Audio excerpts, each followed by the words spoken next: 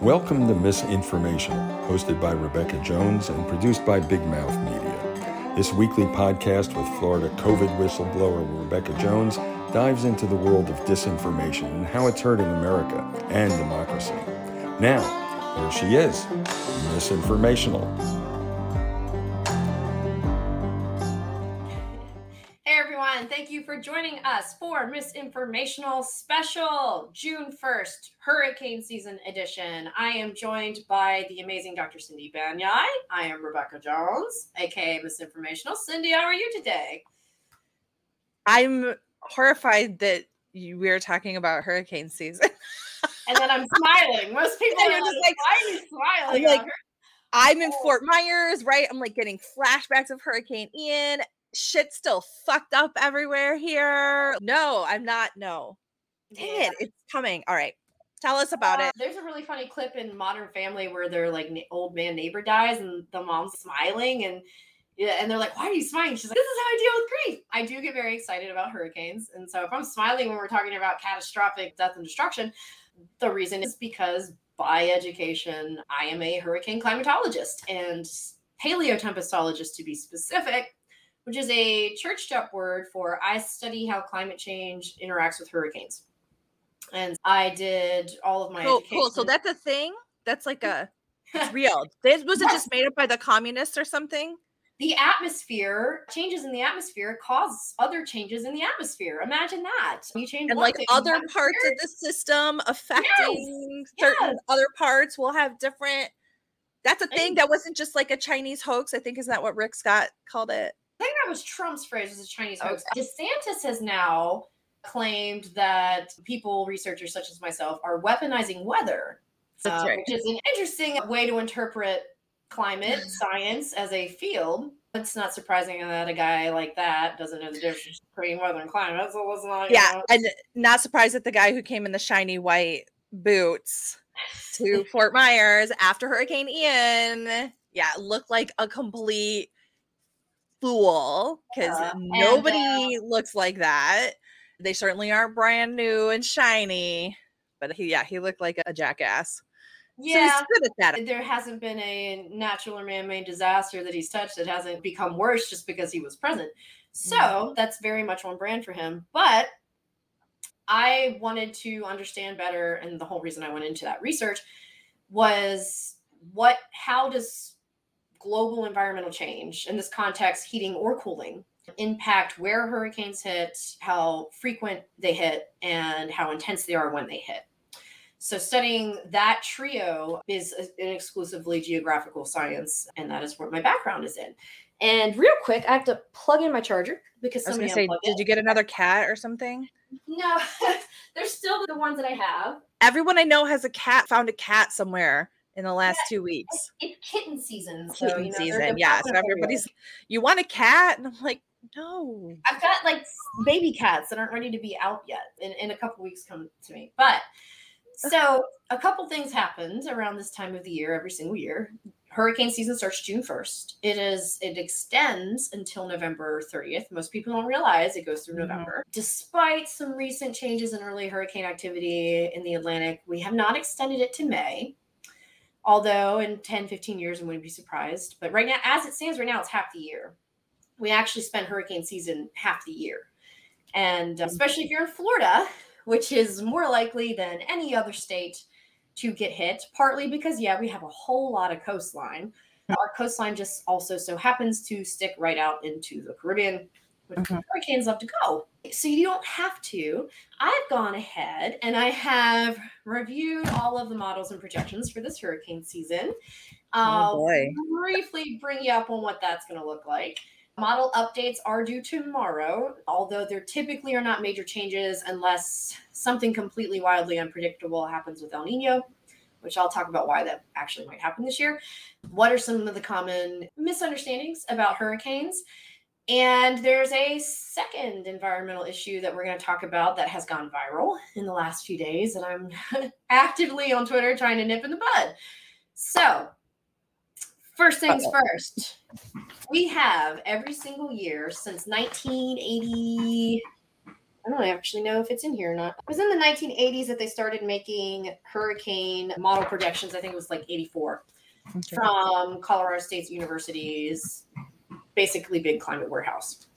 And so in anticipation of hurricane season, they'll release what is considered the suite of best models to give an idea for how active. I just said idea twice. I get really excited about hurricanes, guys. So sorry about that.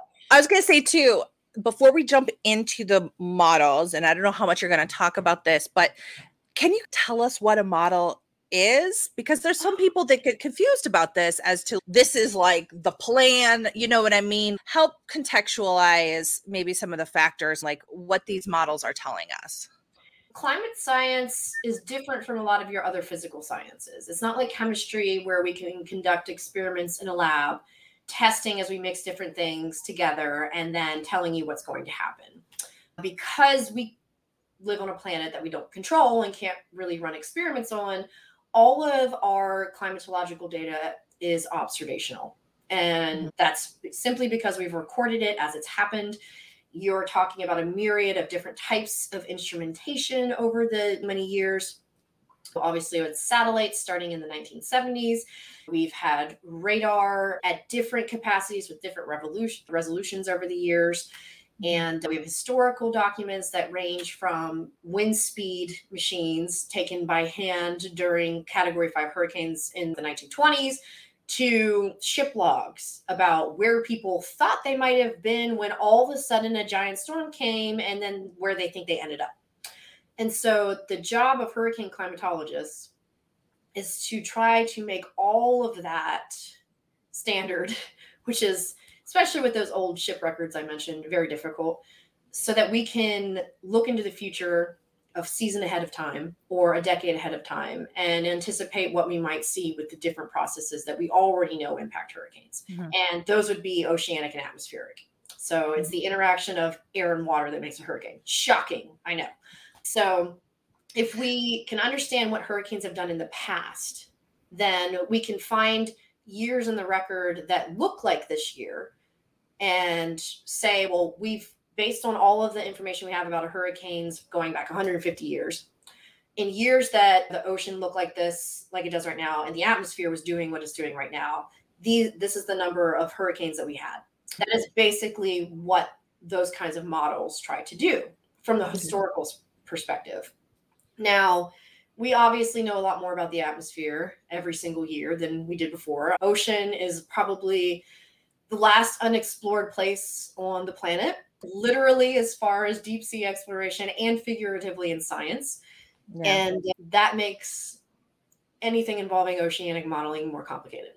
And so it really is about trying to look in the past, say one of the years that's most similar to what we're seeing right now is 1969. And if you are from the South or know anything about hurricanes in history, you also know that 1969 was the year Hurricane Camille, the second hurricane to ever make landfall in North America, hit Mississippi and pretty much erased most of the coast. But it's still considered to be an about average year of general hurricane activity. So anytime we talk about hurricane predictions for a season, it only takes one.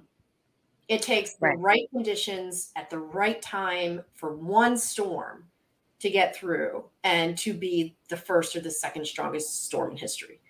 So that's always important. But as far as emergency managers go, they like having this information. Yeah. Because it's not just how many we expect.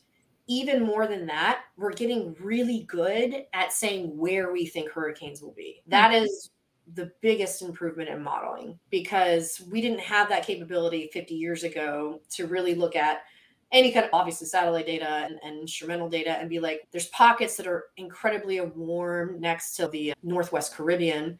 So that might mean we have more Gulf storms that form, that completely go from their whole cyclogenesis from start to finish in the Gulf. Think of Hurricane Harvey. So that it formed off of the Yucatan Peninsula, strengthened to a Category 5 within 2 days, and struck and made landfall as a Category 5 hurricane. It was unprecedented. It's probably going to be the most studied storm in modern history unless something else freaky like that happens. Michael was the same way. Michael was not an Atlantic storm. It formed in the Southern Caribbean. It, within 3 days, within 72 hours, formed, strengthened into a Category 4 hurricane and made landfall. So that kind of activity we're getting really good at saying. But of course, then you have your big ones, your Katrinas that came across the whole Atlantic Ocean, your Andrews, and then came back into the Gulf and strengthened. And so we're really good at doing that, especially when it comes to the East Coast. The Gulf is generally warmer than the Atlantic. It's shallower. It's close, much more close circuit. So we're seeing more and more Gulf storms compared to Atlantic storms. And so the interaction of all those oceans at the same time with atmospheric conditions is how we say, look, we're expecting a lot of Gulf hurricanes, not so much on the Atlantic side. So I just wanted to pause so I can give an overview of what you just said. I'm going to repeat back and you tell me if I, the very non-climatologist person, am understanding you. So we're looking at these models. There are people who have spent their life researching them on different capacities. They're doing historical research. They're looking at modern data, and they're taking these multiple data points and coming together to make a best guess as to how they think the hurricane season for this year is going to look. Yes, that is essentially it. And we're getting really good at it. Every year, there are more improvements. This actually marks the first year for the nerds, the weather and climate nerds in here, that ACE was included in the models. So ACE is short for Accumulated Cyclone Energy, which is a measurement of I won't get into nerdy with it, but it's a measurement that is fairly new as far as development. And this is the first year that it's been input into the models. And most science, before we go and make a major change to such a fundamental projection like this, we study how accurate a measurement is of something like this for years. And ACE has... You don't just guess? No, and we don't just throw in data that might be over-representative of a single system. So if you strap too much to it and it's all reporting the same thing, it's going to skew all of your models to whatever that overlapping thing is. And how accurate it is if we say make our projections at the beginning of the season and then we go back and then we say, oh, how far off were we? If we had included this, would it have been more accurate? And so this is actually, as far as hurricane nerdy people go, big change. And it's the first year it's been included. And I'm personally happy that they did it. I think there's a lot of other things we need to do as far as updating our systems for hurricanes. But that's the biggest change this year, except for one other thing. Now, normally, when we go back and review the early season projections, they're pretty close.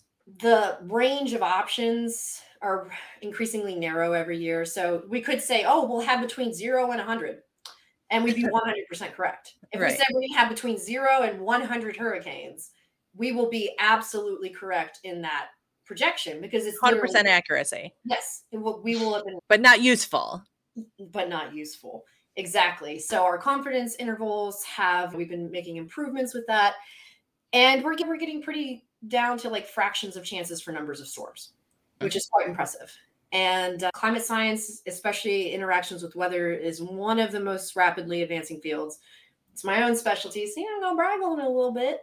And part of the reason is because people who study what I do, which is the historical part, because I've mentioned that we've had satellites since the 1970s. One of the most important systems in determining hurricane activity is the Atlantic multi-decadal oscillation, which is everything in the ocean is a belt. Just think of it as a looping belt.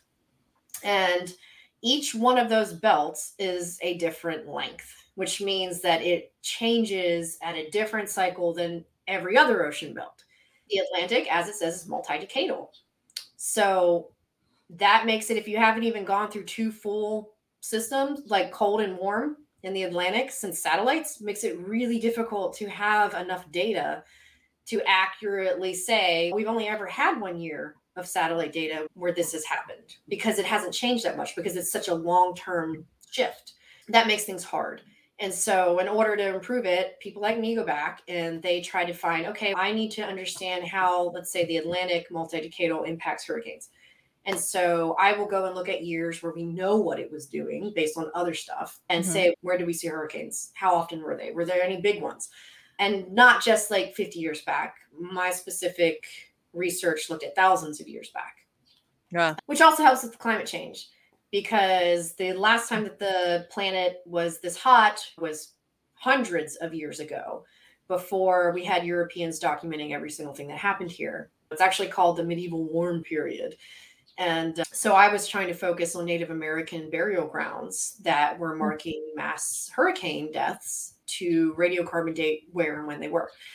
That was my PhD dissertation. And so doing that helps us understand. And all of that feeds into what basically comes out is a couple hundred pages every year of what we think is going to happen and why. Yeah. So let me just emphasize here for everybody, this is a very complex science. There's a lot of people who are working on it, a lot of very highly qualified people. They're looking at historical data. They're looking at technical data, more recent data, long-term historic data, and they're coming together and are using all these different pieces of information to help piece out together the picture of what's happening or what will happen now and into the future. Correct. And it's a very delicate. It's very delicate, but it's a complex system. So there's a lot of different things, a lot of different factors. And that's why people get frustrated and said, oh, why didn't you know that the hurricane was going to go here or there or whatever? That's because that's different than climate. Okay. Yeah. But people get frustrated with the models and the predictions, and they don't know the difference necessarily either. But like that, why is there not more accuracy, or people conflate different parts of the system as evidence that climate change, for instance, is not happening. But I think it's really important for us to remember is that this is not just something that people make up. It's not just like one guy in a room. It's like thousands and thousands of scientists for decades and decades have been devoting their life and their brain trust to helping us understand it, for the purpose too, by the way, of helping us to not die. Yeah, that's why I got into it. I went through Hurricane Katrina when I was 16 years old. I already had a fascination with weather because of storms, severe storms I'd been in before that. I grew up on the Mississippi coast. Camille is literally a monument everywhere you go. Hurricane George hit in 1998, the year I moved down there. It was my first hurricane. It hit directly in my small town, did a loop over my town, which was a very freakish turn. I saw alligators swimming down the streets. And ever since then, after having just moved to the South for the first time and not even knowing what an alligator was aside from children's books, I have been fascinated with weather. And it's an alligator NATO? Gator NATO? Gator NATO? I don't know. I'm always going to bring up Sharknado. And I actually went back and I found the footage from that years back. And there was in Goshen, Mississippi, this alligator farm that was built adjacent to a riverbed.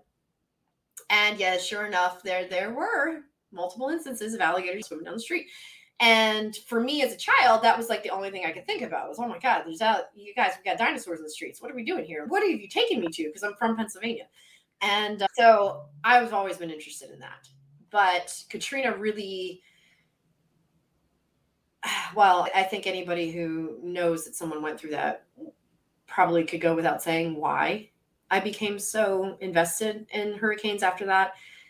I thought maybe the future of my life when I was 16, I wanted to be a reporter. I would go into the worst places in the world and write about the stories that were hard to write, that nobody wanted to hear, that nobody wanted to even tell. War, famine, disease, hurricanes, earthquakes. That's what I wanted to do. I was basically a disaster chaser, and I wanted to tell the human stories.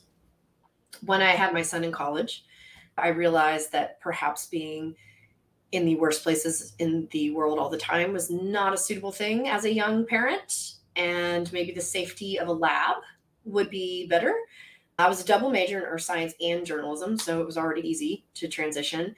And I felt like I was opting to, instead of telling the stories of these disasters, to becoming part of finding solutions. And that was that shift for me. But it is personal because I've lost family in Hurricane Katrina.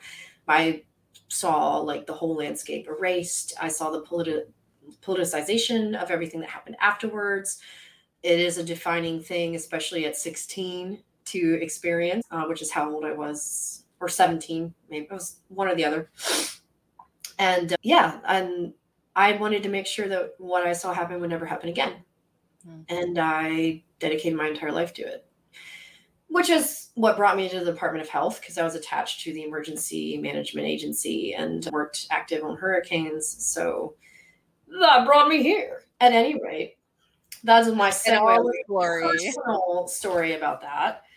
And then if you don't believe me that storms follow me, and if you're not already aware of this story, on Easter Day in 2020, during COVID, while I was working for the state, and my family lost their house to an EF4 tornado that is to this day the second widest tornado ever documented. And I thought my mom was dead for hours. It was terrifying. But they lost their house, just gone, like it exploded. Two of my neighbors died. Yeah, even as an adult, they still that ran it. The odds of a tornado actually destroying your house are, you're more likely to win the lottery. Maybe I should start playing or something, but I got bad number luck, so I'd probably be the whatever the furthest number is and the possible change of lottery numbers. Numbers will probably be that. But back to hurricanes. So this year, and this I say this with very careful, and I'll explain why. They are expecting, and somebody just started weed whacking. So first, let me shut this window. So this year, we are expected to have a below average tropical cyclone season in the Atlantic. I want to be very careful about saying below average because, as I've said before, it takes one for it to be a very active season for you. And just because on the whole, we see a below average expected number of storms doesn't mean that a specific region won't be extremely active. As I just said, not all hurricanes are not dispersed equally across space. Right. Major East Coast hurricanes are incredibly rare compared to Gulf hurricanes. And oftentimes, because of these belts that we mentioned, the Gulf will be the most active during a certain type of year. So that is just a general overview. And when I say below average, very slightly below average, more close to average than below average. Sometimes people get these headlines and they're like, oh, it's not supposed to be that bad this year. And so even if there's a category 3 barreling down, they're like, oh, but it's not supposed to be that bad. That doesn't, each storm is different. Chaos theory, which you've probably seen in Jurassic Park or heard of thrown out there. Jeff Goldblum. With the physics theory developed in atmospheric science, that if a butterfly flaps its wings in Japan, you get sunshine instead of rain in New York City. That is first a very physical reaction. They're actually talking about atmosphere, but it really is rooted in atmospheric science. It's the idea that in a complex system, a single seemingly insignificant change, however temporary, can cause a compounding impact across the entire system. Butterfly tiny flaps its wings, the whole world's weather changes. Now, that might be somewhat of an exaggeration because if a butterfly's inside, it's probably not actually changing anything, but it really is that complex. And so that's why when you say we expect 13 named storms this season, that is a climatological analysis. But when there's a hurricane actually there and they're trying to decide exactly how wide that cone of uncertainty goes, that's weather.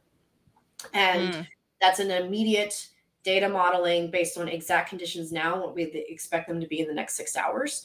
That's weather prediction or projection.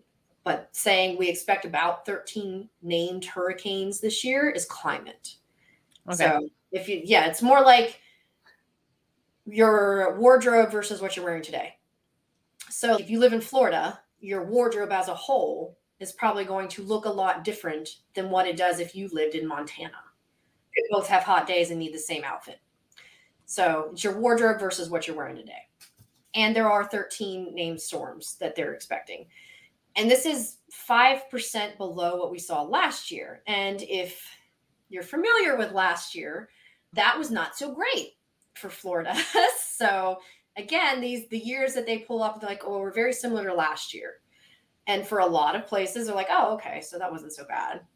But Lee County might disagree with you about that not being so bad. So again, it takes one. Pretty much sucked for us. Well, Lee County still sucks.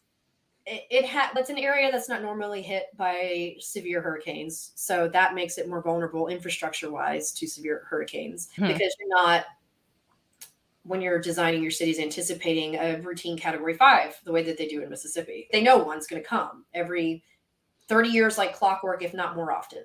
Yeah. And they do. And so they bake that in. The entire Western Gulf portion of the state is not as prone to hurricanes because of how hurricanes work. So it's rarer to get one that is a direct. What happened with that hurricane was exacerbated by bad decisions, especially a very delayed calls for evacuations that killed people. Yep. There is literally no way to mince that. That's not an exaggeration. Nope. Delayed evacuations put people on the road who would not have otherwise been, and they died on the road. That is a direct result of bad calls. Not that anything is ever easy in a hurricane situation, but I've been in the state operations center for multiple storms before, during, after. And those calls are made and solidified within a certain period of time within landfall and are not changed for a very good reason. One of those reasons is that it puts people on the road if you change them. And that's the last place that you need to be during a hurricane. So that storm aside, it was an irregular event as it was, some bad decisions, not much accountability afterwards. Then you can get into this whole, I keep hearing about Casey DeSantis's relief fund that has gone missing. I haven't looked into that, to be fair. So it could just be internet. I have. So apparently raised about $60 million. $53 million have been accounted for. The payouts are somewhat questionable, I think. Local nonprofits here, several local nonprofits got $150, $250, even some up to $500,000 to do different pieces of work. And then there was a lot of other organizations that were maybe not as intricately involved in some of the things that the money went to. Oh, yeah, they call that pork. Everybody complains about pork every single time there's a hurricane. It's never going to change. The mechanisms that you would need to put in place to prevent anything from getting into people who don't have the full intention of spending it exactly as they said would delay aid, which you cannot do, which would create additional barriers to organizations to get access to, which is, again, another delay, and could prevent money from being put into reliable organizations that are most equipped to help. So unfortunately, that's something that kind of has to be authorized, but that does not mean afterwards you cannot go back in accounting and hold people accountable. That's the problem. We don't do that, though. Everybody complains about the pork when they're trying to pass funding for hurricane relief and then doesn't want to put in any mechanisms to follow up and actually hold people. Let's be clear on a couple of things with this. That Casey DeSantis money, that was philanthropic dollars that they raised. Okay. This was not official aid. Official aid came from the federal government via FEMA. There was state support in that, but we did not get additional tax relief or additional aid from the federal government because our congressman, Byron Donalds, does not believe, he's one of those fiscal extremists in the Freedom Caucus. Yeah. That's trying to wreck the economy right now. Tax dollars to help us during disasters. No, he literally did not. He did not even apply or ask for the routine tax relief that hurricane victims usually get. So we didn't get any of that additional dollars coming to the area, unfortunately. But we did get $1 billion Biden bucks. So there you go, Biden bucks. Yeah. At any rate, last year was not great, and we're about the same as we were last year. The year where the climate conditions look most similar is 1969, which, again, as I mentioned earlier, the second, still arguably most intense hurricane in history. Hurricane Camille hit Biloxi, Mississippi in 1969, leveled it, just pancaked the whole coast until Hurricane Katrina came back and pretty much finished off everything that was still left and then took some new stuff with it. I actually remember they dedicated the Hurricane Camille Memorial. It was this beautiful, like, round disc thing with all the names and everything the summer before Katrina. And Katrina threw something into it, we're not sure what, and cracked it in half. And we saw that as bitch was sending a message, Camille my ass, like Katrina was here to play ball. Katrina's going to be the lasting image here.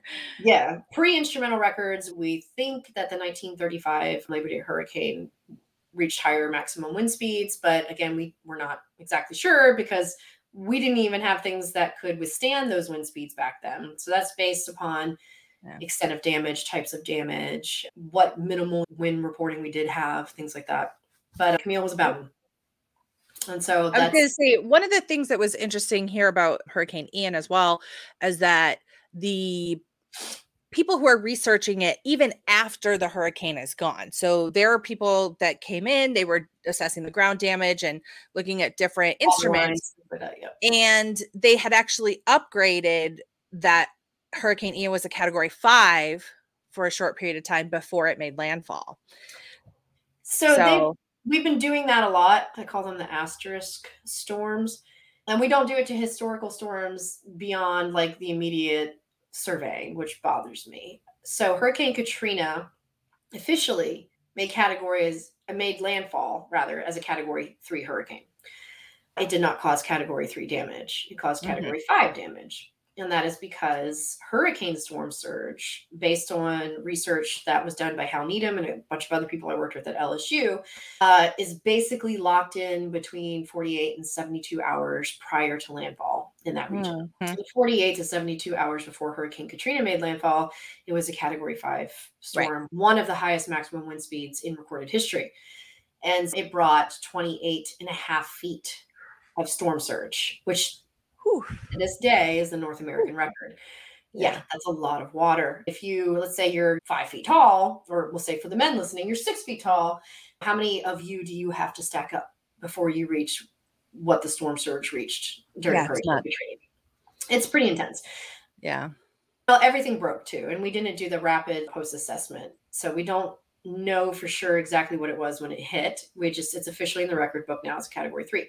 Hurricane Michael, as predicted in live time, struck as a hurricane Category 4 with wind speeds comparable to Katrina. I don't think its minimum pressure was as low as Katrina, which is a better measure of what you're going to see happen than wind speed alone. And it brought 14 feet of storm surge. And as I mentioned earlier, that storm had its entire cycle within 72 hours.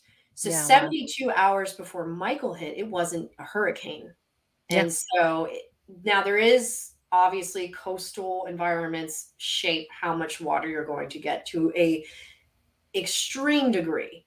Mississippi coastline being in the Mississippi Sound, that exacerbates storm surge. Shallow water, very warm, lead up to a longer shelf. That's going to make it worse.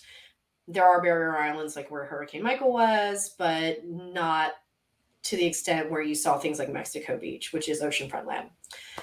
And it only brought about 14 feet of storm surge, but it was technically, and reanalysis upgraded it to a Category 5. So in the history books, Michael, which was by all physical measurements and not nearly as strong as Hurricane Katrina, will be marked down as a 5.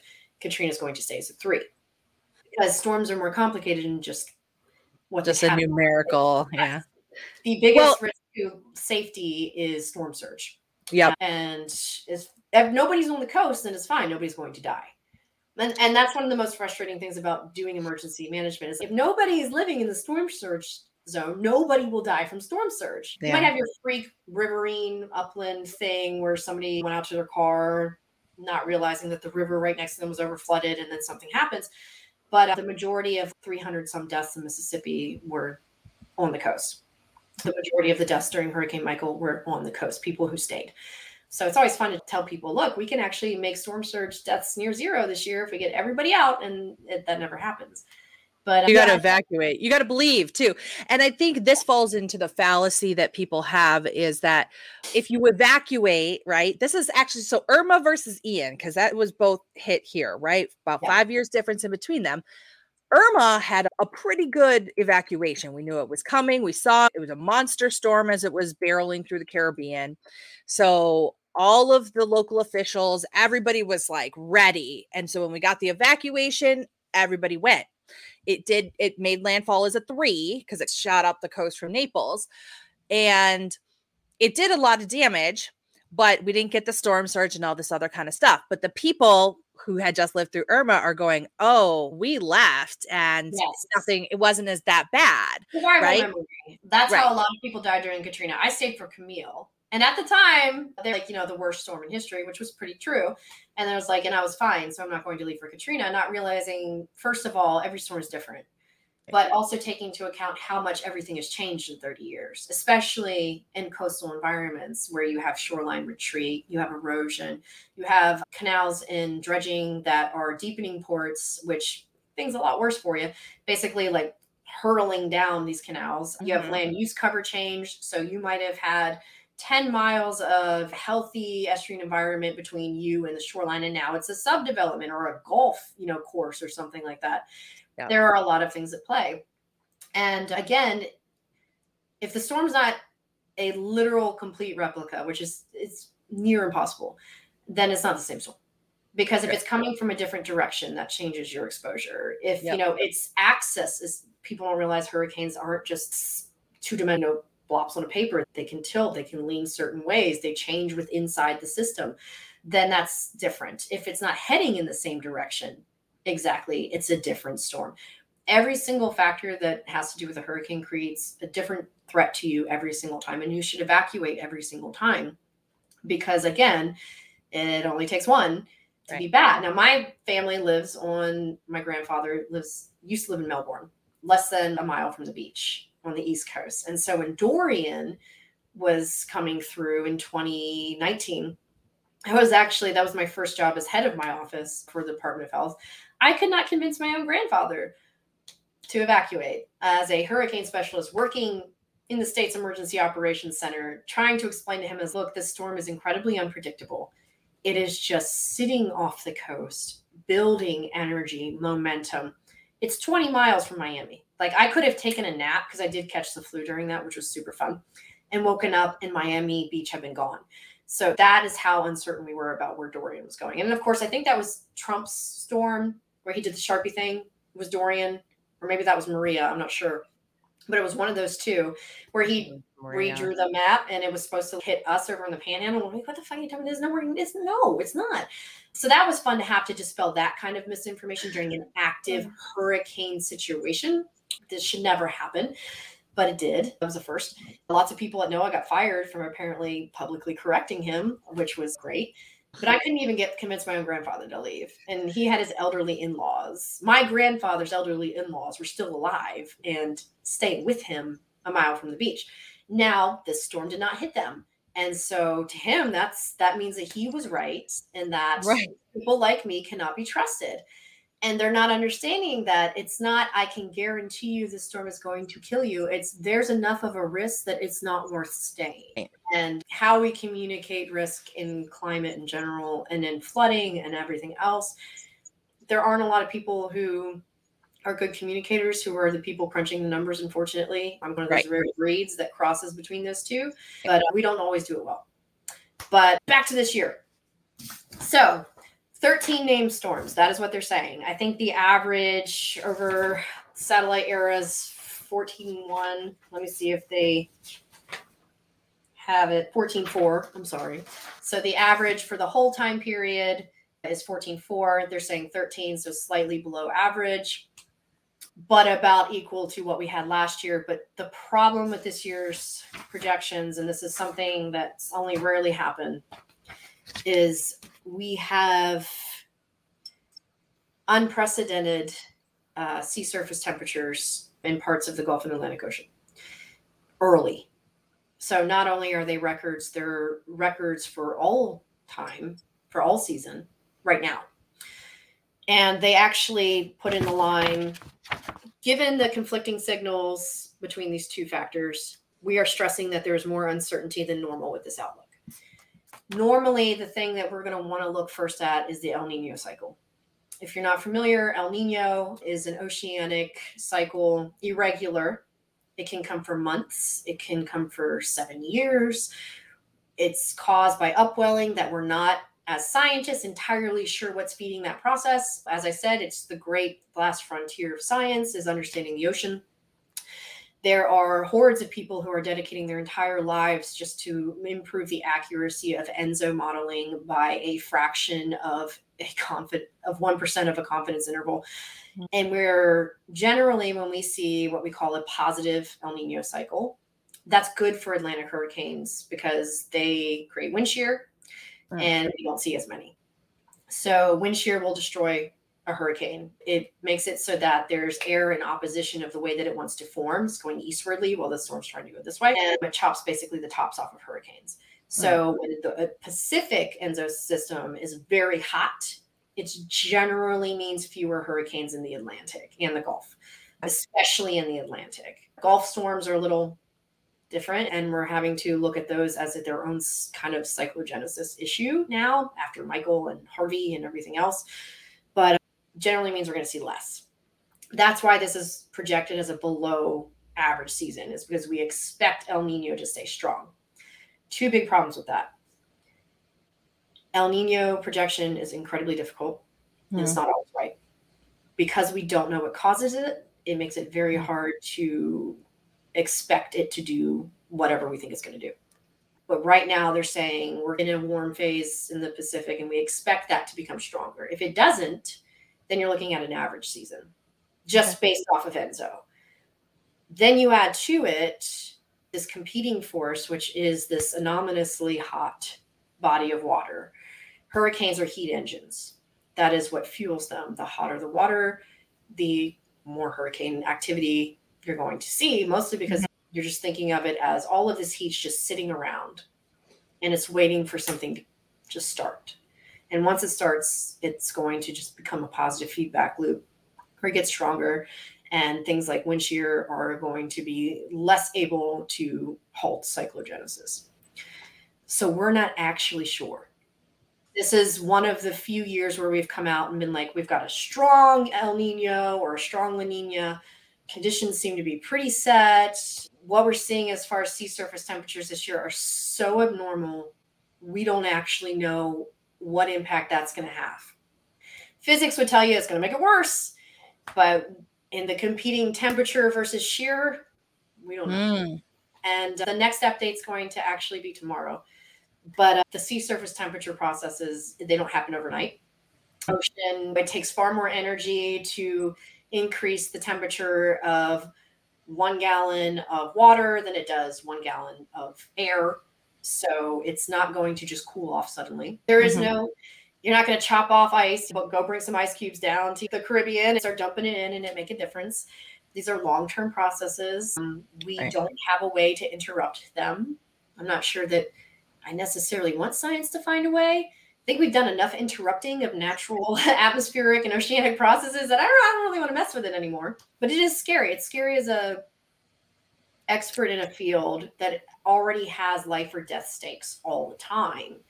To say almost every other year now, we've got conditions that are so unprecedented that all the body of work we've done to this point doesn't give us a straight answer or enough information to be able to tell you what to plan for. That is the unpredictability that climate change is presenting, is for people like me as scientists who want to inform people so they're safe, the most dangerous part. And it's the not knowing. It's like, this has never happened before. That we find ourselves saying that more and more. That is, from a scientific standpoint, why climate change scares people like me, is because we have all these people who have spent lives throughout history. You think of all the years of research combined, thousands of years of worth of research by all these people. And then we end up in a place that we have no history of ever happening. Yeah. And nothing to compare to. And you can't predict and protect, which is how the science came about.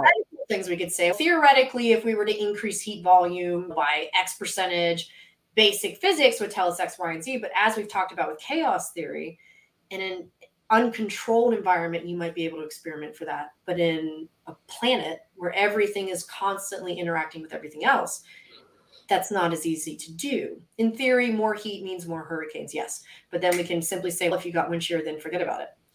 So theory doesn't always apply to application when you're talking about the millions of people who live on the coastline, not just in this state, but across the entire Atlantic and Gulf Coast, which makes it hard. It also makes it really easy for people to discount us. To be like, you guys, you're saying there's more uncertainty. So what's the point? What's the point of a model projection if you don't know? And it's the fact that we don't know, we think is the telling statement. But unless that's communicated, like normally we're pretty good about knowing ahead of time. We don't come out and say that we're already seeing a setup that has never happened in the entire amount of time that we've been monitoring these systems. So it makes it hard for us to do our jobs. Doesn't mean that we don't know what we're doing. It means that we've now created a planet that's never happened. That's never been. It's unpredictable, right? Yes, unpredictable. And we're going to have to react to that because our systems, our physical systems, our infrastructure, and our planning a body of research on a planet that no longer exists. Yep. And so are you saying that the heating in the Gulf that's related to climate change, global warming? Oh, absolutely. Sea surf temperature increases are one of the most illustrative of climate change that we've seen. Obviously, atmospheric things like concentrations of greenhouse gases, carbon dioxide less so because of something called band saturation, which, all right, I'll do it. All right, quick segue. We need like a Rebekah's about to nerd out banner. Band saturation is the idea in physics that every single band of light, like every wavelength, can only hold so much of something. So if we have, let's say, 1,000 parts per million carbon dioxide, the impact that has in the atmosphere at 1,000 versus 1,500 is not nearly as catastrophic as the difference between 500 and 1,000. So basically, once you put so much up there, you've saturated that light band. There's no more of that light coming in at that wavelength that can even be absorbed by the atmosphere. Okay. So there's none left. So because carbon dioxide doesn't absorb all light, it only does it at certain wavelengths. And once you've absorbed all of that or near all of that, it really doesn't matter how much more you keep pumping in because there's nothing left for it to stop, to trap.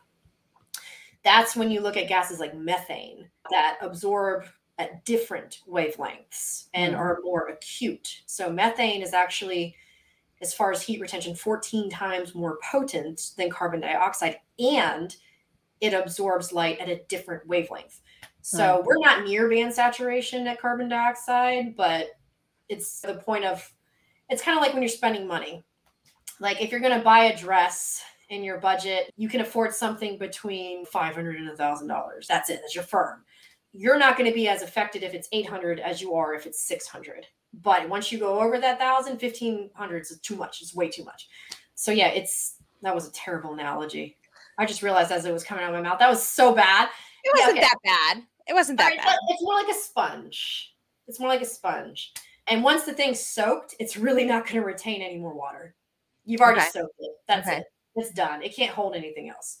And methane is like a very dry sponge that you are just dunking into a bucket, and it is ready to suck up even more and radiation into this atmosphere.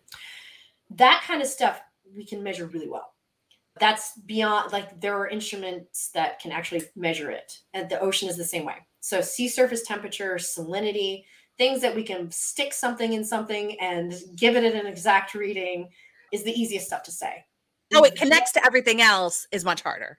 Yes. Now it gets very complicated when you start trying to factor in systems we don't understand. ENSO is the biggest. If somebody manages to crack that, they will win the Nobel Prize easily in science for figuring out exactly what is causing the upwelling and how this chain reaction with this irregular cycle, the most irregular physical macro scale system on the planet that shapes global weather and hurricanes, they will win lots of things. But I don't think it's going to happen. I think we're going to get there piece by piece with many scientists contributing their tiny little piece until we get to that whole picture.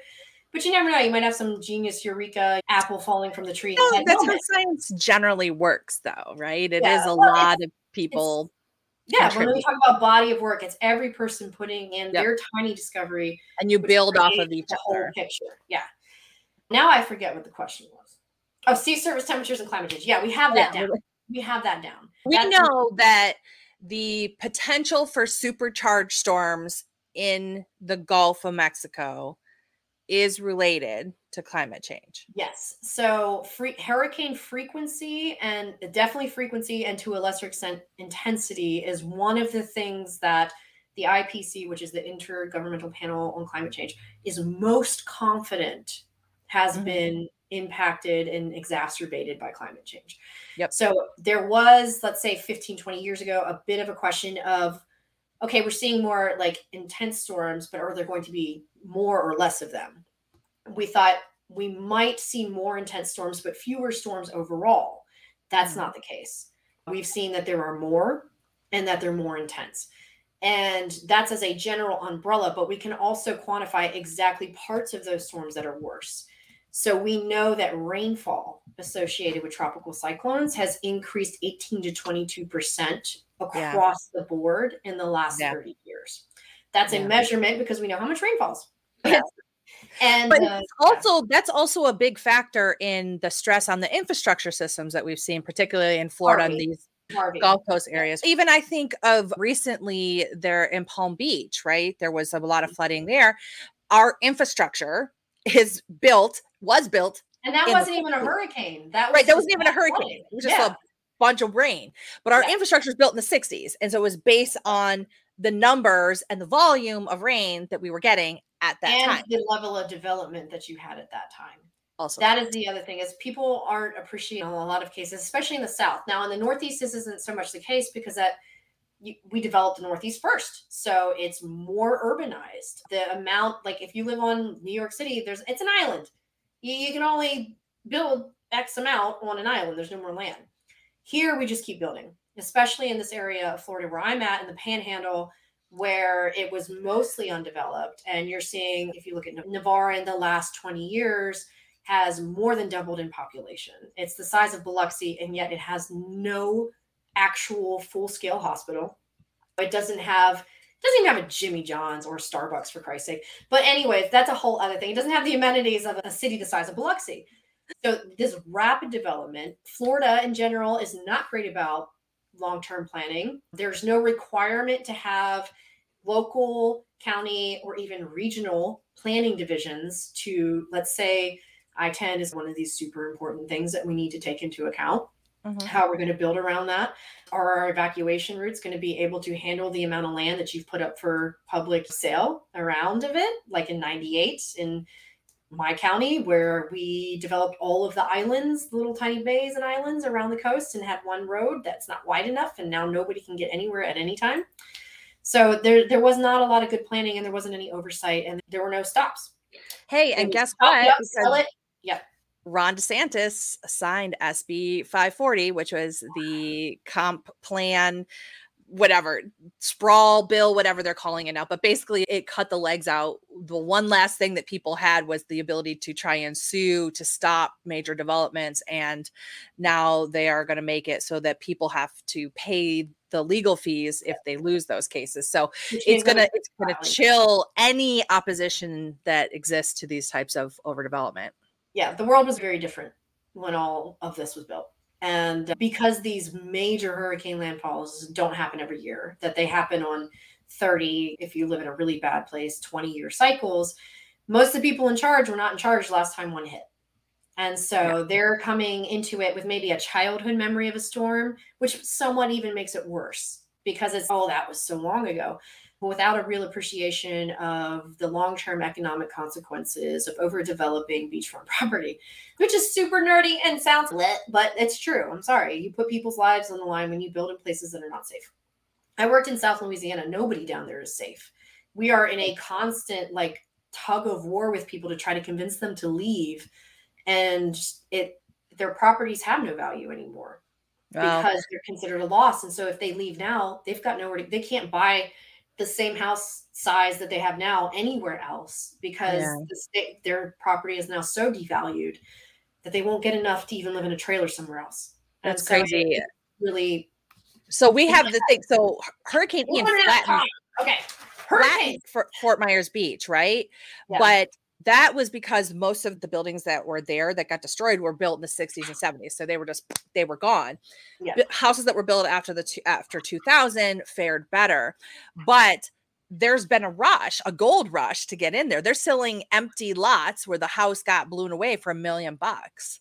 And there's a big discussion as to how should we allow this type of development? How is this related to the flooding? And everybody the local officials just took the money route instead. Of course they did. They always do. So on any given year, there's a 50% chance that there's going to be a hurricane hitting in the Caribbean or near the Florida Keys. It's almost 50. And now I think this year it might be 40. It's 49. So it's usually between 40 and 52%. They have to go through there to get into the Gulf. If they're going to form in the Gulf, it's probably going to impact them anyways. So it's a 50-50 shot every year they're going to get a hurricane. For the entire coastline this year, there's a 44% chance that they're going to get a hurricane. Again, it's nearly a flip of a coin that there's going to be one hit. The odds this year with the conditions that we have are much greater that we're going to have a hurricane hit somewhere in the Gulf from Texas to the Keys than they are anywhere on the East Coast. That's generally reflective of the whole trend of the East Coast, except for that Florida is far more likely to have an Atlantic coast hurricane landfall than anywhere north of that. And that's because of these large systems in the atmosphere that push things that way as soon as they get up that high. Very technical terms that we're using here. That way, this high, that way. Yeah. But that's how it works. I don't need to get into westerlies and easterlies and cycles and such. But so yeah, there's at least about a 1 in 3 chance that the Gulf is going to have a hurricane landfall. And they actually use from the Florida Panhandle westward to Brownsville. They single out, and then they'll single it out from the other direction as well. You guys have less of a chance every year, as we discussed earlier. But the Panhandle is actually one of the prime places for a hurricane landfall. And we've had quite a few over the last few years. And we had Michael in 2018, Hermine hit in 2016, I believe. We had, was it Sally or Sandy that hit? I can't ever remember the S storms. But Sandy was the one that hit New Jersey. Okay, so Sally was the one that hit Pensacola a couple years ago. Obviously, we had Hurricane Ida devastate the Louisiana coast in 2021. This stretch pretty much from Louisiana to the Florida Panhandle is where the worst hurricanes tend to hit. Yeah. And that's where I live. Oh no, it's going up that way. Oh no, they just got that one. Oh, we used to joke in Mississippi, nobody cared about us. They would be like, we think it's going to hit somewhere in the space between Slidell and Mobile. Somewhere. We're like, that's Mississippi. It's all you could say Mississippi. We think it's going to hit Mississippi. It's okay. Somewhere between the Louisiana border here and the Alabama border here. And we're like, it's us. It's just Mississippi. It's going to hit Mississippi. It's okay. But now if you can just redraw maps, I guess that doesn't matter. But I think that I'm going to make myself available to any of y'all who are watching or listening to this to answer any questions you have about hurricanes, because clearly this is not a simple topic. There's a lot to unpack. I wish I had more certain projections for this year, but I can't help it that sea surface temperatures are what they are now. When we say record breaking, sometimes I don't think we understand the extent of that, because record breaking could be 1 degree or a fraction of 1 degree higher than it was last year or the other year. This is anomalous. This is much, much higher than the previous record for the hottest times of the year. So it's scary. It's pretty scary, guys. From a scientific standpoint, it's in a public safety standpoint, we really need to hope that nothing gets into the Gulf, barring any dramatic changes in ENSO. If ENSO doesn't become really strong, if the Pacific ENSO system doesn't get really warm, we're going to be in a lot of trouble in the Gulf, at least. And so thank you for being here with us today. And with the hurricane season coming upon us, do be prepared. So get yourself ready now. Plan. The tax holiday will provide exemptions for certain emergency supplies that are normally not tax exempt. This would include batteries. So frankly, even if you just want to get tax-free batteries and you want to keep them for the shelf life of 10 years or whatever they say on the packaging, just go ahead and load up now anyways. And then you've got them for years to come. Make sure that any that you've bought previously that are still good. Otherwise, you're going to be really disappointed if something happens and you haven't updated your batteries in 10 years. But other supplies, things like generators are at discounted prices, certain non-perishables, foods and things like that. So this is really a good time, even if you're not thinking a hurricane's going to hit you, to get a tax break on necessary things. You can lose power during a storm that's not even a hurricane. Or you can flood when it's not a hurricane like they did in Fort Lauderdale or wherever the recent flooding was. And nice to have this stuff. And it's something you don't have to go rush and get when everything's crazy and the shelves are bare. Because as we know, we're about to hit something else really bad soon, which is Ron DeSantis's anti-immigration law that is going to go into effect is going to leave the already kind of bare store shelves in Florida even in worse shape. So let's talk about that disaster next time. I know. The rule for hurricane preparation is food and water for every person and pet in your family for up to 5 days. We used to say 3, but because of the unpredictability of storms, things like Harvey going from nothing to a 5 in 24 hours, we say 5. That means a gallon of water for every single person and animal per day for 5 days. So for me, I would need at least 5 gallons of water. And frankly, I don't think that's quite enough. My kids would need 5 gallons each. My husband, my dog, I guess the kittens are too little now to drink water, but maybe just in case I'll get one each because they're newborns and this stray family of animals that I'm taking care of. And non-perishable foods, batteries for your cell phone. You can buy chargeable packs that just look like a big box. Super handy. Yep. Super handy. Battery operated fans, because heat exhaustion is one of the leading causes of deaths in the immediate period after a major hurricane. If it's 100 degrees in your house and you've got no power for 3 days and you're elderly, that can be problematic. They do have little USB fans that are great. Generators, obviously, if you can afford it, to make sure you're. I got the battery ones that you would get at like Disney World with the spray mist. Oh yeah, those aren't going to last as long. I like the USB ones because you can plug them in and they'll like run all night, and they're generally more efficient. But if you are getting gasoline and you're storing gasoline for a hurricane, make sure you're doing that safely. You would be surprised how many people leave tons of gas in their garage and then something happens and then fire. Just be safe about it, guys. Be smart, be safe. But yeah, it's a good time to get ready and just start thinking ahead because, like we said, uncertainty. You never know. Yeah. It only takes one. And for a lot of people, it doesn't even have to be a bad one. Yep. Great. Well, thanks for joining us here at Misinformational with Rebekah Jones. Thanks for dropping this bit of knowledge on us, Rebekah.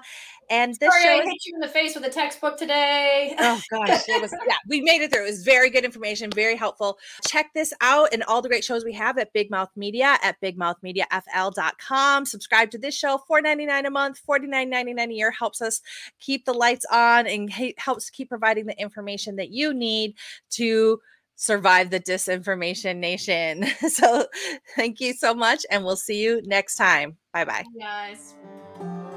Thanks for joining Misinformational with Rebekah Jones, brought to you by Big Mouth Media. Stay connected by visiting misinformational.com and check out all the great shows and articles on bigmouthmediafl.com. You can also join the conversation with us on Facebook, Instagram, and the cesspool that's Twitter. Don't forget to subscribe to Misinformational wherever you get your podcasts. See you next time.